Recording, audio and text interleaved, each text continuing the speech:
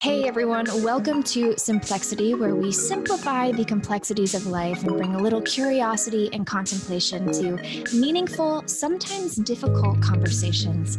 I'm your host, Allison Stoner, and we are still in quarantine, so please forgive any abnormal noises you may hear in the environment today. Also, trigger warning for today's episode. We discuss sensitive topics like mortality, death, transitioning, and grief.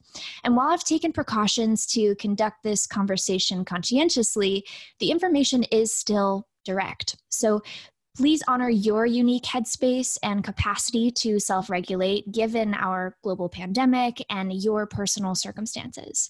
We also explore human consciousness in a way that challenges mainstream paradigms. So listen with an open mind. There's much to learn from everyone. It may be useful to cross-reference our episode with Paul Selig from December 2019, who introduced us to concepts like channeling, extrasensory perception, and interdimensional communication in a very grounded way, I might add. So here it goes. Writer Michael Long recently shared that COVID-19 has refocused the world's attention, however briefly, on the transient nature of life. First, I'd like to respectfully argue this is a dangerous generalization given many populations are plenty cognizant and adept at reconciling this fact. Rituals and ceremonies abound globally for the deceased and bereaved. As Rochelle Martin lists in her TED Talk, families in Mexico hold wakes in their homes. In India, Hindu rituals are required before sundown on the day someone passes. In Tibetan Buddhist sky burials, bodies are offered to nature and animals as a final act of generosity. Then there are the millions of people facing famine, violence, lack of access to healthcare, and other challenges who by default are less alienated from death, even if they desired to be. Nonetheless, contextually speaking, many of us are far from welcoming such serious discussions. Instead, we are responding to a looming threat with an understandable surge of our fear of dying and of losing loved ones. Quarantine has further compounded suffering for many, whether you're experiencing health or illness, and grief, which in many ways is a time for connection and closure, is being painfully processed via digital calls, virtual funerals, and isolation.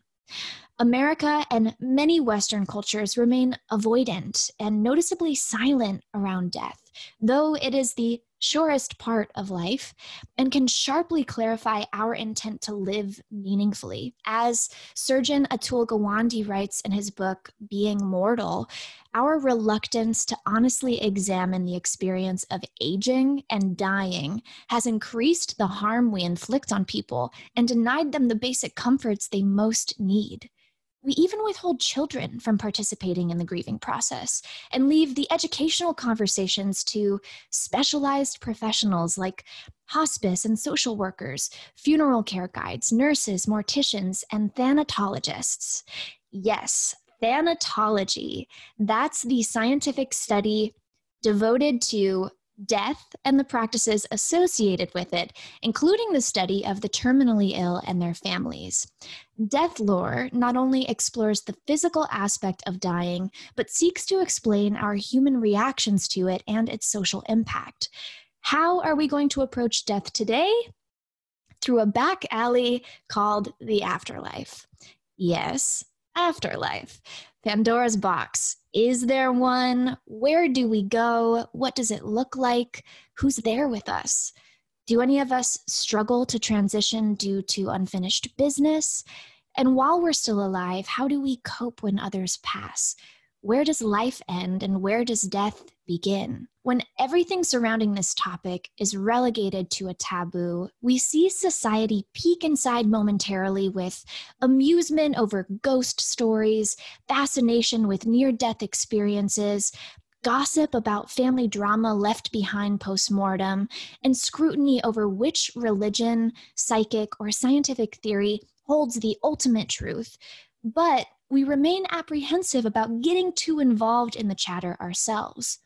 What if we're missing the keys to life because of our refusal to accept our own end? Today, we discover that what we think of death is important. Now, there are intrepid individuals who regularly forge connections to this mysterious other side and even contact our departed friends and family. Every practicing medium faces extreme criticism in their careers. And while some, yes, unscrupulously take advantage of vulnerable people and grieving survivors, there are many who use their abilities for good and successfully bring closure to both the living and the transitioned through their connection to the other side. This desire to heal is exactly what defines our guest today. Tyler Henry had his first experience of knowingness at the age of 10. Since then, he has devoted his life to developing his abilities, becoming a respected clairvoyant and the star of E's Hollywood medium at just 21 years old. He's performed countless readings for believers and skeptics alike, as well as everyone from his former grade school teachers to A-list celebrities. His memoir, Between Two Worlds, is out now and gives an intimate look at the life of a young medium. Tyler, thanks for being here with us. Thank you for having me. What a warm welcome. My goodness. I'm glad. We like to lay the foundation around here. So first, we'll dive into your personal background, and then we'll interweave how your career and mission relate to the core elements of the human experience and how your abilities can serve in times of global crisis and loss. Does that seem fair? Absolutely. Let's delve in. Perfect. So if you could help lay a quick foundation for us, what is your personal working definition of clairvoyant medium? Is it the same as psychic? Are there other types of mediums? So basically, I really liken a clairvoyant to of a person who sees things, sees visuals, has impressions from a more mental image-based perspective. The word clairvoyant actually derives from a French word meaning clear sight or clear vision. So that's kind of the descriptor of how a lot of mediums, psychics receive their intuitive impressions. I would say, all mediums are psychic, not all psychics are mediums. So being a medium is considered a psychic ability, but not all people who feel they have a psychic ability practice mediumship. So there's a distinction to be made with that. And I would just kind of describe whether it's clairvoyance, clairaudience, as different modalities of way of sort of receiving intuitive information. So through your different senses. Exactly. Or beyond our typical senses. Yeah, sixth sense uses the other five senses to communicate. So sometimes you'll hear things, feel things, see things, taste things, smell things. And all of that, I think, if you're a good medium, is being able to kind of process what you're feeling sensorily and then be able to translate that and interpret that into a meaningful message, which is easier said than done. Yes, I'm sure. And also quite a vivid experience in your body and in your mind. It's incredibly immersive. I think every sense is free game. And I am thankful that clairvoyance is my primary modality, because some people take it on physically, which I do, but that would not be the best primary ability to have. So what happened during your first clairvoyant experience when you were 10? How did you process that event? So I woke up one night, and I was only 10 years old. This was April of 2006. And I woke up out of a sleep and had this knowingness that my grandmother was going to pass away. And at the time, it really just felt like a memory that hadn't happened yet. And it was a feeling that would kind of follow me throughout my entire life, these feelings of memories that either weren't my own or hadn't happened yet. And so I went into the room trying to explain this to my mom, and I was crying and really upset. And as I was telling her this feeling, the phone rang and we were interrupted. And she pulled out her purse and pulled out her phone. And when she answered it, it was my dad on the other line. And he said that my grandmother had just taken her final breath. So that really acted as the catalyst to kind of understanding my ability. But at 10 years old, it was really more of an incident. It was something that happened to me. It wasn't something I equated to my identity. And it took a lot of time and a lot of these continuous knowingnesses to really recognize this as something I could do. Right. And as you're exploring the world of clairvoyance as a child, when did you tell your parents that this was more than just a singular incident? And how do you discern which friends at school or teachers or people are trustworthy to hold this information without judging? Sure. As The story goes with this, my mom was the first person to know, but it took 6 years for my dad to actually know about my ability. I was 16 years old when I finally came to him and kind of came out of that psychic closet. Mm-hmm. So, in many ways, it was trying to kind of compartmentalize different aspects of my life and who I was. And, without much success, ultimately, as often is the case, those things come out. And, people did start hearing about what I could do. Word of mouth spread in my little small town. And before I knew it, I had teachers even going so far as to ask for readings in exchange for math tutoring. It was really a mini coming outs. That's kind of how I would describe it. I think people can relate to that concept. And I'm just thinking in terms of the psychology of how we have our own schema, our paradigm, whatever framework we were first given to interpret information. And then you have this cataclysmic phenomena that really fractures your sense of normalcy and how you view the world. How did your ability and the discovery of your ability alter your belief system at the time? Sure. Well, after the passing of my grandmother, I felt like I grieved very differently because in some ways I kind of had a heads up. And so with that, I found that everyone around me was crying and upset and sad. And I just couldn't shake the profound impact that the experience, the premonition had on me. And so moving forward in my life from there, I viewed death implicitly differently. I think I just by default knew and understood that there was a continuation of consciousness in some capacity. I grew up with a Presbyterian upbringing, so it wasn't really a subject, mediums, that was really discussed heavily. And in fact, some were quite against it from a religious perspective. So it took a lot of time and processing how I felt about my own spirituality. And I went from a place of having faith to having trust. And I think that was a huge discernment that I had to make with time. I would go to, church and be told to have faith, but then I would come home and have these experiences with the other side and have validating experiences that others could validate. And so I kind of gradually went into this place of really being able to trust on something that I could see and could be put forward in front of me. Yeah, trust the experience versus having faith in something that I couldn't see and had to kind of take other people's word for. Right. Which doesn't mean that it doesn't exist, because even though I haven't been to a certain country, it's definitely there. And there are people living real lives there. But of course, when it shifts from that blanket blind faith to experience, it really does cause you to see the potential expansiveness that maybe we haven't yet fully tapped into. Do you notice that there are certain, and I say this with absolutely full respect to all religions, all faith traditions, are there certain concepts that you hear now and wonder if they actually are limiting our ability to enter a paradigm that can validate what you experience on a daily basis? I think dogma and doctrine can be indoctrinating. And so with that, I think my experience kind of showed me that, in my opinion, from my perspective, I think religion is very much kind of like a cultural language that we have with a higher power. And if we're born in one part of the world, we might be inclined to speak Farsi. We might be inclined to speak Spanish. We might be inclined to speak French or English, in the same way that where we're born geographically does oftentimes have an impact on the beliefs that we are raised around. And so with that, I think, religions are kind of like cultural languages that we have with that higher power. But I would say that all belief systems, so long as they're rooted in compassion, have value. But I think, from my own evolution in a spiritual sense, I went from growing up religious to really being more spiritual, not invalidating other religions, but if anything, kind of seeing the commonalities between them all. Right. And it can be difficult for people who know you as one thing to accept your own evolution as someone who also has a background in the church and have been navigating my own journey with that. I've noticed that there was a lot of condemnation, a lot of exclusion. I was asked to leave certain communities based on my own experiences that I didn't choose.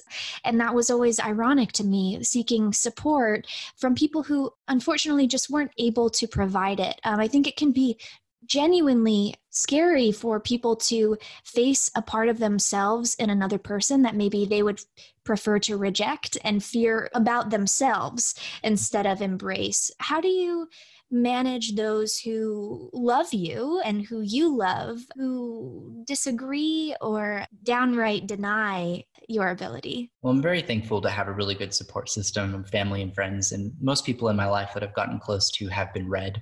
So they've seen the firsthand validation of my ability. But it kind of reminds me of the quote that no matter whether you're the juiciest, most authentic peach in the world, there's still going to be people who hate peaches.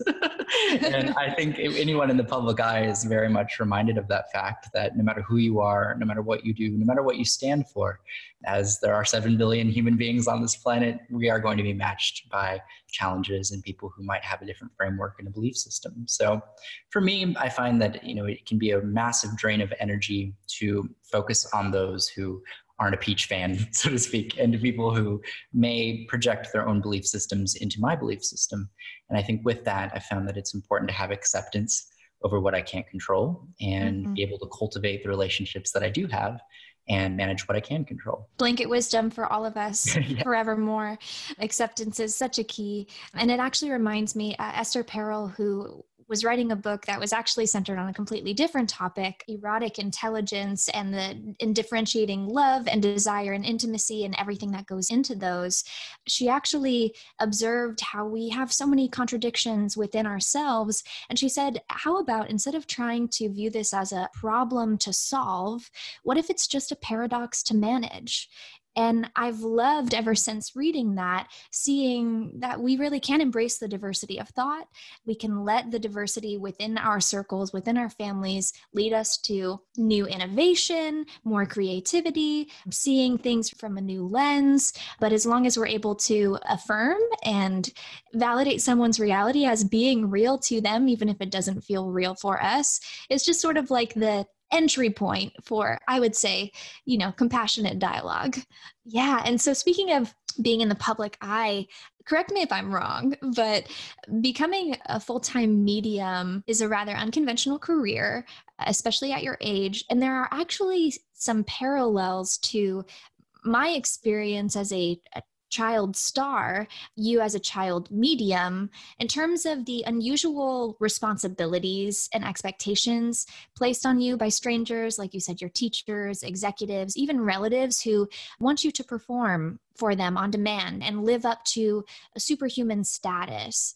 And very few have an accurate understanding of your day-to-day life. I'm sure there are plenty of misconceptions and misperceptions.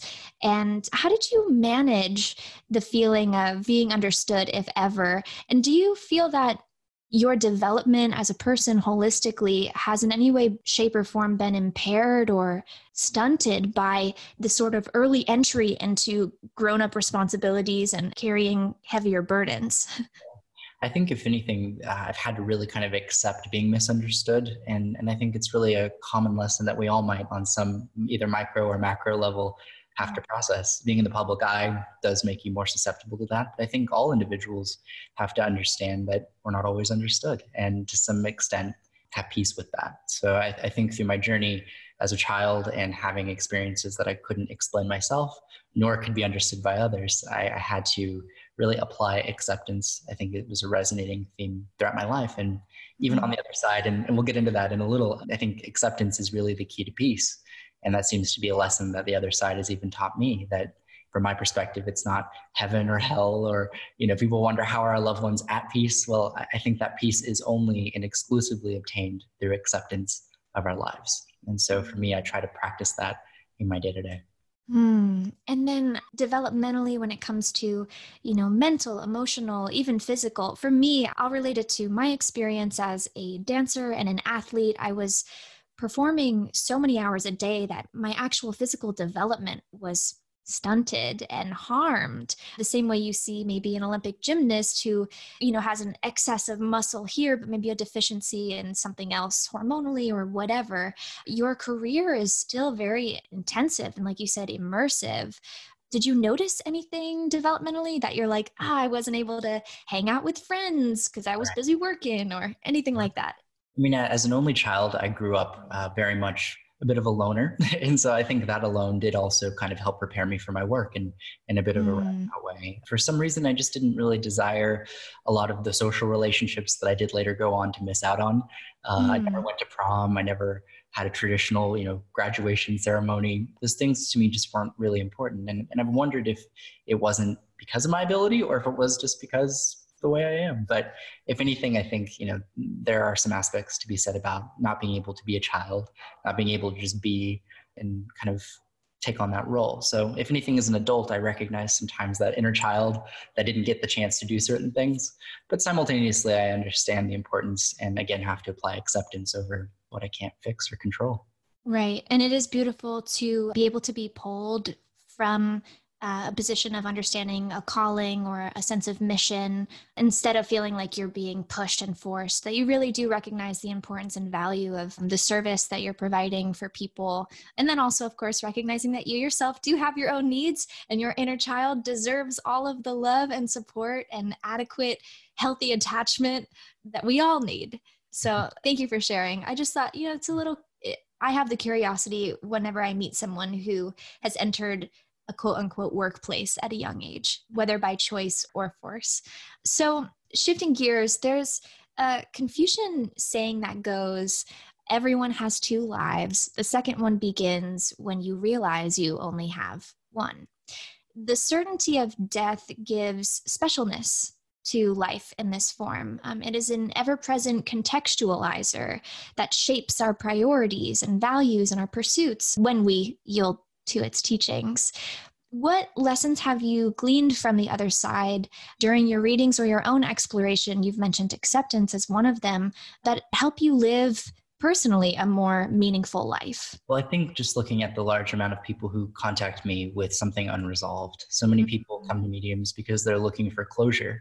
And oftentimes that closure revolves around things that went unsaid, words that went unspoken. And so I think for me, the way that it's changed how I've lived my life is understanding the value of saying it now while we still have the chance. My goal for everyone that I meet is to leave the experience not only with a sense of connection, but with an understanding of the importance of saying your piece, saying it now, communicating while you have the chance, so that nothing goes unresolved, so that you don't have that regret of what you could have done or done differently. So if anything, I think there's a natural aspect. People do sometimes regret how they handled things or not, but ultimately saying it now has been the most important lesson. And are there any lessons from the other side when, someone who has transitioned or the presence you're contacting views our society? Do they kind of laugh at some of the things we value? What do they say? Hey, that's a total waste of time. That's harmful or silly. Absolutely. So, I found that really the process of kind of going through the death process on the other side, for me, from what I've found, revolves around two things, and that's processing our ego and experiencing a life review. And both of those aspects to our journey, spiritual journey, I think contribute to ultimately having acceptance and having peace. And so when they come through, they look at the framework, at the conditioning that they lived their lives through, and they ultimately recognize, once they have an understanding of the interconnection we all share, how mundane or how singular that was, and how as a spiritual being, we're so much more than that single aspect. And so with that, they sometimes look back at their staunch beliefs with regret. They look back at the hills they were willing to die on, so to speak, the things that they were willing to just fight and argue and create problems around that really didn't matter often that much. And so I think that understanding of ego, the conditioning that informs our ego, all of that gets processed and ultimately let go of. And that to me is what I found leads to peace. And that's true that we see many seekers, spiritual teachers, fans of psychedelics, speaking about this concept, ego death, which is in essence a complete loss of the subjective self-identity, where you return to the state of everything being wholly interconnected. I might be mispronouncing his name, unfortunately, so forgive me, everyone. Ramana Maharshi is considered by many as one of the most enlightened mystics in the last century, and he's one of the contributors in a book called The 7 Steps to Awakening, which proposes this pathway to experiencing the true, infinite, eternal awareness, love state. Ironically, it could actually be restated as going from denying death to this full death awareness that you're speaking of, this acceptance, which actually leads to liberation. And there's this idea, like you're sharing, that those who have transitioned to the afterlife gain new perspective. They don't stop growing and learning. And so you have this life review and you're letting go of the ego. Is there a way that we can preemptively begin the process here? So it's a great question. This reminds me, I just had a conversation with a friend who, speaking of psychedelics, was recently very much into mushrooms. And he said, Tyler, I've obtained ego death. It's great. You should do it. And I looked at him and I said, are you sure? And the reason being was because I found on the other side that they recognize that ego death is something to be experienced in their realm. And that if we were to completely eliminate our ego here in this realm, it would really prevent us from having certain structures, certain valuable and necessary mechanisms to cope and to deal and to get up every single day and go to work. And so I think to some extent, I'm not anti-ego. I think it is something we let go of when we die. But if anything, being mindful of the ego we have, being mindful of the frameworks we've created is important. Maybe not trying to eliminate them altogether, but being conscientious of them and trying to improve the filter that we see life through. And that to me is really what ego is. So ego death, I think, is natural, and it's going to be a process we all go through, but not one we necessarily have to strive through or feel a pressure to have to eradicate while we're here. It can be not a problem to solve, but a paradox to manage. There you go. Exactly. Love how that's just coming up for me. I'm saying that more for me than anyone else. They're like, we get it, Allison. And I'm like, no. I'm embedding this for my own transformation's sake. So there's a thanatologist, Cole Imperi, and she splits death into two categories. She considers big deaths to include losing a person or an animal you deeply care about, and then little deaths, which cover the day-to-day losses like going through divorce, trying to get into the college of your dreams and being unable to do so, or losing your job. And of course, when I use the term little, I don't mean to undermine any of those experiences. Those are fraught with emotional baggage and stuff to process. And both big and little deaths include the grieving process. And for those who are unfamiliar, the grieving process happens non-linearly across many stages, including the denial of the loss, anger toward the situation or even yourself, bargaining to make it better or try and reverse the outcome, depression, which is often accompanied by sadness and despair, and then eventually acceptance as you adjust to a new normal. Cole shares that each little and big death build our muscle of resiliency as we recognize the guidance and the strength that come from such events. And if we rise through the loss, our little deaths can actually lift us and make us the best we can become.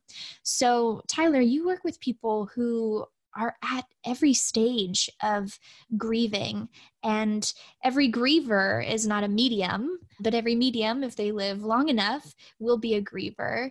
You mentioned that this has altered your experience of how you process and interpret death. Have any particular readings stood out to you that informed or transformed your own relationship to grief and grieving? Absolutely. After season 1 of my show came out, I was contacted by a woman named Heather, and she was in her 30s. She lived about 20 miles away, and she was a fan of the show. And I read her email, and as I was looking at it, she actually went on to reveal that she had recently been diagnosed with a terminal blood cancer. And she was in her 30s, and she was happily married, and she had a 7-year-old little boy. And she was wanting a reading because she knew that she had probably about 6 months left to live. And so I immediately agreed. I went to her house, I met her. And when I sat with her, her loved ones came through, all various types, that really relayed the importance of saying what she could say while she still had the chance. And if anything, the importance of her creating her own legacy while she was still alive. And so she took that message to heart. She recorded the reading for her family to be able to see years into the future so that they could get the same validation and same comfort she got. But she went so far as to create a time capsule to be opened a decade after her death for her family to enjoy and be able to see new things from her. She created a video that was to be aired or shown rather at her funeral, acknowledging every single person who she knew would be there and having a personalized message to them.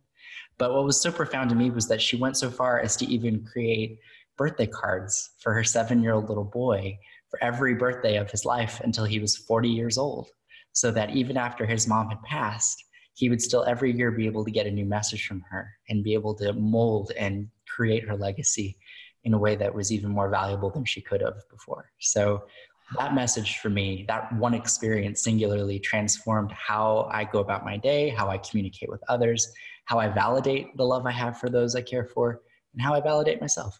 Yes, that is a beautiful story. Thank you for sharing. And I do want to talk more about legacy building, but I have one question before we take a quick break, and that is shifting gears, quick little pivot. I've heard you share that every soul is interconnected. And so some souls are in our lives to teach us lessons via soul contracts. Can you give us some examples of how we might recognize these individuals and what kinds of lessons we are meant to learn from them? So when we think of the words or the term soul contract, I don't really think of it as this piece of paper that legal terms, terms and conditions. If anything, I think it's a simplified way of viewing a concept of interconnection and certain connections having more of a profound effect than others. And so I think people can have, in essence, these soul contracts with people that they meet very briefly, others that are long-term parts of their lives. And so when we look at certain reoccurring factors, for example, certain people that we may not be able to get away from throughout our lives that we have to then kind of face and deal with and process, I think all of those challenges that can come from soul contracts actually do allow for resilience and opportunities to learn and opportunities to grow. So I have a really strong belief that people are mirrors into who we are and our own capabilities and our own potential. And so I think soul contracts really embody that idea that whether you have a soul contract with somebody that you're in love with and very close to, or whether you might have a soul contract with somebody you're not particularly inclined to like, all of those relationships have value. There's something to teach us. And even if it's a fleeting moment of interaction, there's something to be gained. And so that's really how I define soul contracts. You can be a student of all and a teacher if others are willing to learn. Whether you mean to be teaching or not, we are leading by some kind of example. We're both the cause and the effect in this sort of circle of life and dance with everyone around us. So I do want to ask about hearing from the deceased more and this legacy building, also self-care for supernatural abilities and how we might also develop our own intuitive abilities. But first, let's take a quick break. Welcome back. We are here with Tyler Henry.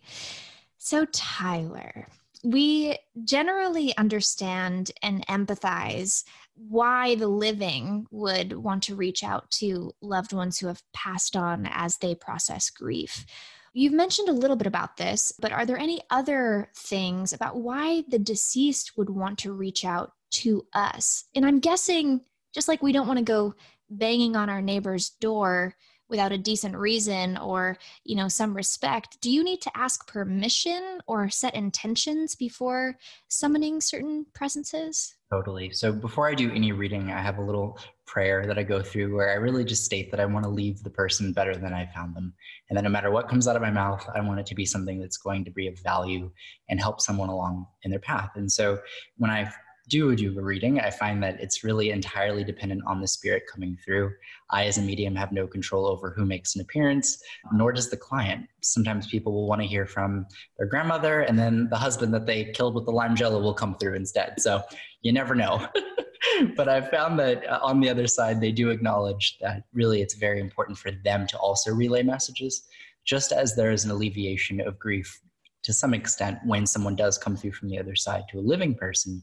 There's an alleviation of responsibility often on their side to those who've passed when they come through recognizing something they didn't recognize when they were here.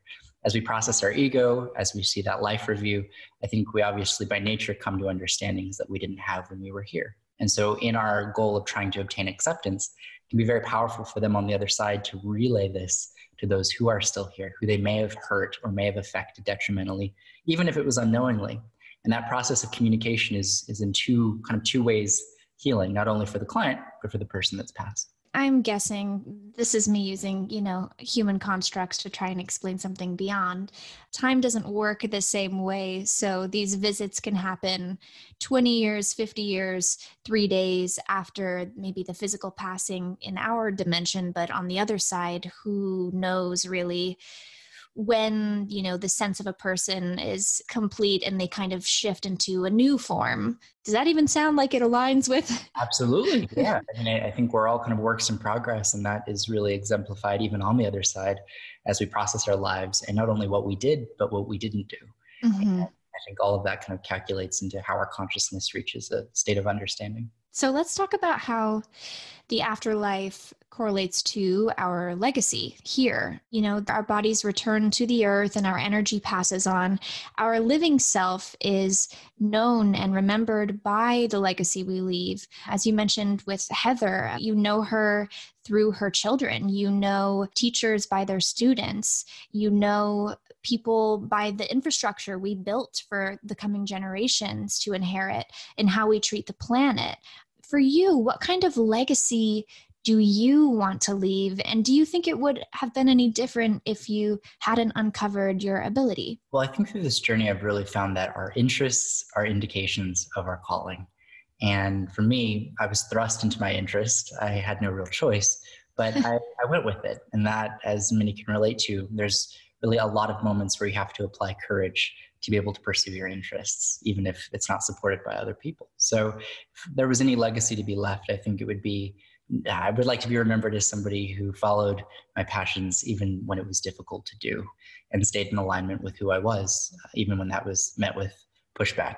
But that said, I also think, this work has also contributed, and as you can relate, to starting a conversation, being someone who took subjects that might have been intangible and brought them into a more mainstream and conscious way. And so I think that for me has been a great fulfillment in my own life, and hopefully something that continues after I've passed. But going back to your second question, when I was 16 years old, I graduated high school early with the goal of becoming a hospice nurse. So I went to school, was the youngest person in my college class. And at the time, I thought that's where life was going to take me. So ultimately, I think I've been able to achieve the same legacy that I would have, even if I had gone in a more maybe practical sense. But ultimately, the goal was the same: to provide that validation, to provide that understanding, and at the very least, just contribute to the conversation.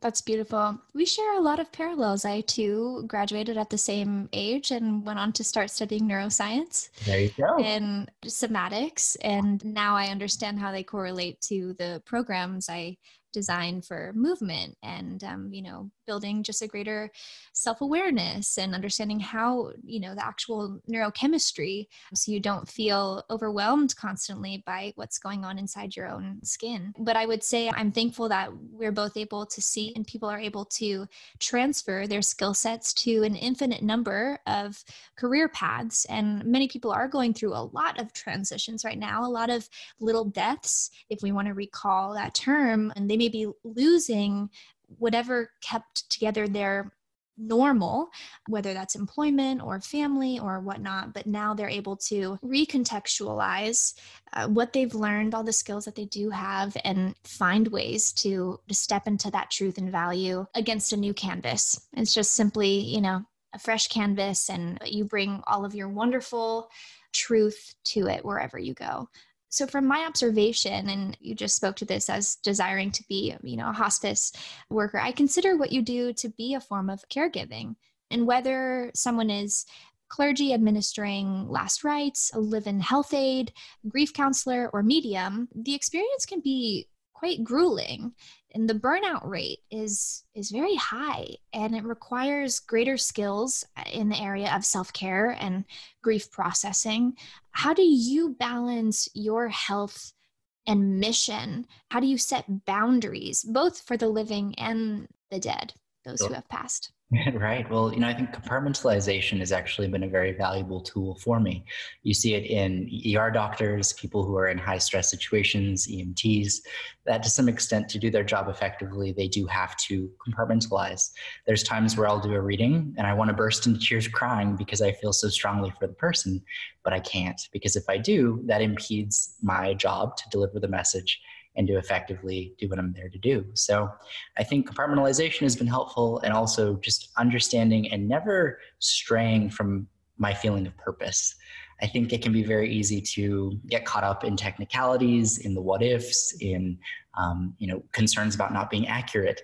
All those things, all those expectations can kind of hinder us from our greater purpose. And I think we all have an intuition. We all have the ability to apply our intuition, but that is directly correlative with our ability to recognize, I think, what we're here to do to some extent, and both kind of help each other. So you're able to disconnect. Yes. Take a day off. Absolutely. And that's been imperative, because if I don't, I think it would, as you said, burnout would be almost guaranteed. So being able to create those kind of mental structures has been helpful. And I've also found that, if I don't do readings for a period of time, information will start coming through at night when I go to sleep. So it's usually about 2 to 3 weeks, I start hitting some difficulty if I'm not working. So as long as I work, as long as I do a reading here and there, I'm able to maintain some sense of normalcy when it's time to not work. Interesting. And yeah, there are points in life where the work we're being called to do requires us to change, to let go or step into a new form, which is, another form of loss and rebirth. Has there been any particular piece of you, whether that's a belief about yourself or a practical habit, that interfered with your mission? And how have you worked through this so that you're able to serve more clearly? Sure. I think self-doubt has been something that I've dealt with my entire life. I actually have OCD, and so much of OCD, and I've had it since I was a child, it revolves around this self-doubt and having to check and having to make sure that things, are okay. And so for me, there's kind of some great irony of having to rely on an intuition when that very mechanism that intuition is going through is, a little altered with self-doubt. And so every time I do a reading, I have to put aside the concern or the fear that I might be wrong, or the expectation not only the client may have, but I may have on myself, and trust that no matter what I'm feeling, I have to go with what I know to be true and what's going to come through. So self-doubt is something I've really had to process and ultimately learn how to not eliminate, but how to keep in check, because it too, I think, may be part of the ego. And again, not something I want to eliminate entirely, but something that I think realistically, manage and keep in mind. Yeah. We share that as well. We're just going to go down a checklist. Yes. In fact, I will say, I even went to do my hair this morning and thought I might match you too closely. So I decided to add a hat and not slick it to the side. Yours is much better. I don't know. I think you're looking pretty sharp over there. I'm going to start braiding mine. Oh, great. I know. Being here in quarantine, I'm like, am I going to have to learn how to cut my own hair here pretty soon? These roots, I'm just... It's good. It's ombre. There you go. Oh, ever the optimist. Love it. So in your book, you shared that you believe abilities aren't genetic, but that nature and nurture might play a role in how a person processes their abilities. To build on this, psychiatry professor Jim Tucker conducted an exhaustive study based on the previous work of Ian Stevenson, and together they documented 2,500 cases of children recalling vivid and sometimes verifiable past lives, with the memories of these lives fading around 6 years of age. For you, Tyler, over time, you've deliberately practiced and refined your ability as both a craft and calling. And you've come to recognize and identify a personal set of symbols sent to you through spirits. So some of them are torn lace, which indicates divorce, and a ribbon, meaning cancer. And then you use them to piece together the messages. Now that, much of the world is on lockdown, how might we use this time to practically and also safely develop our ability to tune into the information from other realms? What methods have you used to improve your skills over the years? So intuition, as I said, is something we all have. And if you even look at the word intuition, it means inner tuition, inner knowledge. So it's something we all have the ability to connect with, some more than others. And I think even the most unintuitive people have moments of intuition, from first impressions which so many of us don't take and then regret later on, to sometimes just unexplainable feelings of hesitance.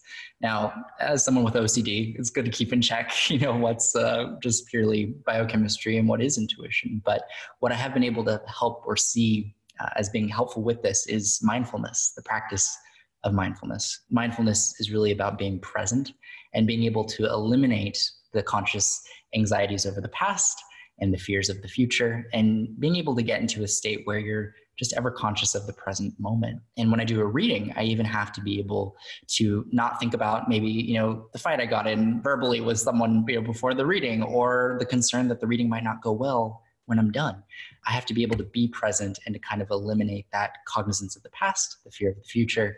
And that to me is what mindfulness is. And I think there's a big expectation on people to make mindfulness this big meditation process where we cross our legs and go om.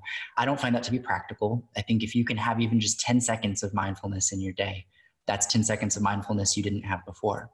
So finding little opportunities to be present, whether it's zoning out to your favorite song or daydreaming or going about your time and just making a conscious effort to focus on your breathing. All those things are different ways to just kind of realign, recheck. And if you can make that a lifestyle versus a practice, intuition comes through a lot more fluidly. So are there any specific pieces of advice for navigating COVID-19 and being stuck inside as it relates to mindfulness, or even, physical practices? Because, hey, we got to stay active, get some blood flow. Absolutely. I found it very important to maintain a schedule, to maintain some sense of a structure. Obviously most of us can't go out and go to work or do what we're used to doing, but there's still ways that we can rise to the occasion to have some semblance of our own normalcy that we create. And so that, for me at least, has been very helpful, being able to maintain some sense of normalcy when there isn't much, in the outside world. And then also it's incredibly important to stay informed and to know what's going on. But sometimes I think that can be to our own detriment if we're not, honestly, even the most mentally fit people, I think, are getting overwhelmed and stressed out. So regulating, the extent that you watch the news and the extent that you focus on self-care, having that balance is important. And I think both are really essential right now. Yes, everyone listening and watching, if you are willing to be this transparent, I invite you to share your screen time stats from this week. Because, wow, I saw mine and it was up like 30% in the past week. Granted, I use my phone quite a bit for work all day long, but I can't justify all of that time. Mine was at 8.5 hours. Yes. So I have. Same. Yeah, oh man. And unfortunately, I did the calculations as someone with my personality type does. And I asked myself, if I do this every day for the rest of my life, how many years of my life will have been spent just scrolling? And it goes up to double digits, years of just scrolling. If you're at like 3 to 4 hours of entertainment consumption a day. So just putting that out there, folks. Check yourselves. Mindfulness. We wreck ourselves, yes. Now, your 2020 live tour, titled An Evening of Hope, Healing, and Closure, has been temporarily postponed while we are eagerly awaiting its return. What are you working on currently, and how can we follow you for updates? Well, I've been able to take this time and do Skype readings for people. I do a lot of reading giveaways for free on my Instagram, which is at Tyler Henry Medium. Twitter is Ty Henry Medium, not enough characters. But this time has been, important for me to just kind of focus on giving back to the best of my ability. Because going to these live shows is really an opportunity for me to do readings in a big way. And because I can't do that right now, I've taken it kind of digitally. So I look forward to going back to it when it's safe. But, in the meantime, I think now is just the time to kind of realign, recenter. And if anything, so many of us, I think, have been in positions where we feel like, we don't have enough time to do X, Y, and Z.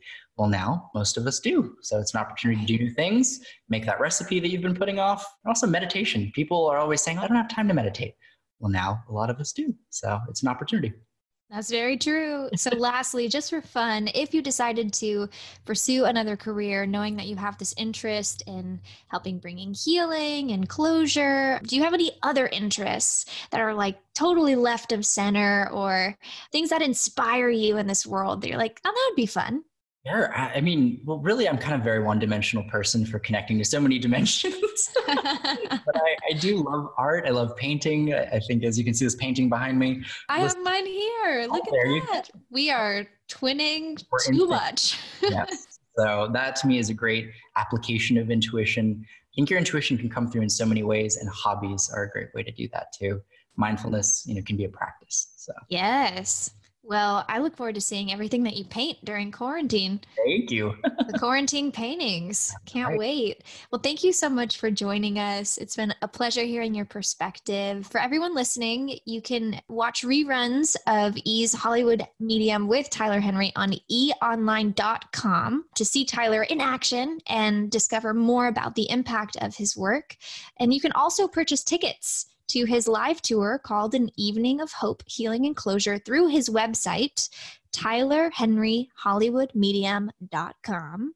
And you can also find his memoir, Between Two Worlds, online or at your favorite bookstore once we're out and about. I will make sure all of those links are also in the episode description, so you're just one click away, and then we can all join and watch and attend your live events and read and just experience the fullness of who you are. Thank you again for being here. Allison, it's been amazing. One of the best conversations I've had in a long time. So good. I'm glad. Woohoo! Okay, friends, it's time for this week's mantras.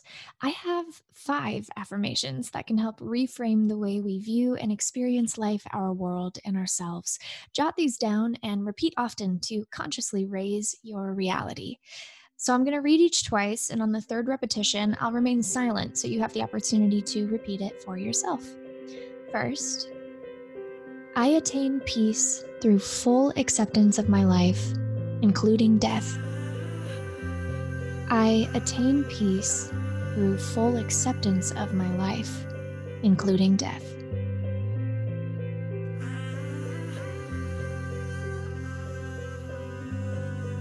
I will say my piece while I can. And that's Piece this time. I will say my piece while I can.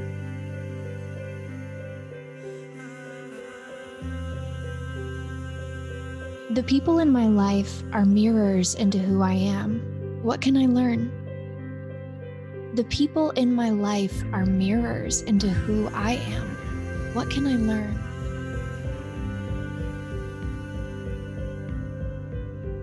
I accept being misunderstood. I fully accept myself. I accept being misunderstood. I fully accept myself.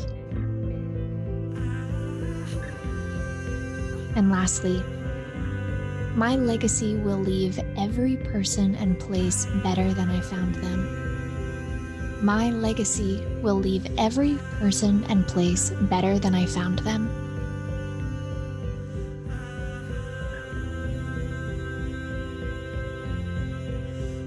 Wonderful. It's comforting to think about how all our souls are connected, and the more we move beyond ego, the more we accept this truth. However, as Tyler suggested, our ego self is not something to eliminate from our human experience. It's a container through which our soul can learn, process, and evolve. As you reflect further, here are some questions to ponder. What comes to mind when you consider that everyone around you is meant to be there and is a mirror for you? How does it feel to consider that those who aren't with us anymore aren't truly gone? Would love to hear your thoughts. And hey, be sure to send this to someone who can find comfort and inspiration. If you haven't already, let us know what you think about Simplexity by leaving a rating and review. Hopefully a nice one. Shout out to the fam. And thanks for listening. I'll catch you next time for more Simplexity. It's anything but small talk. Peace.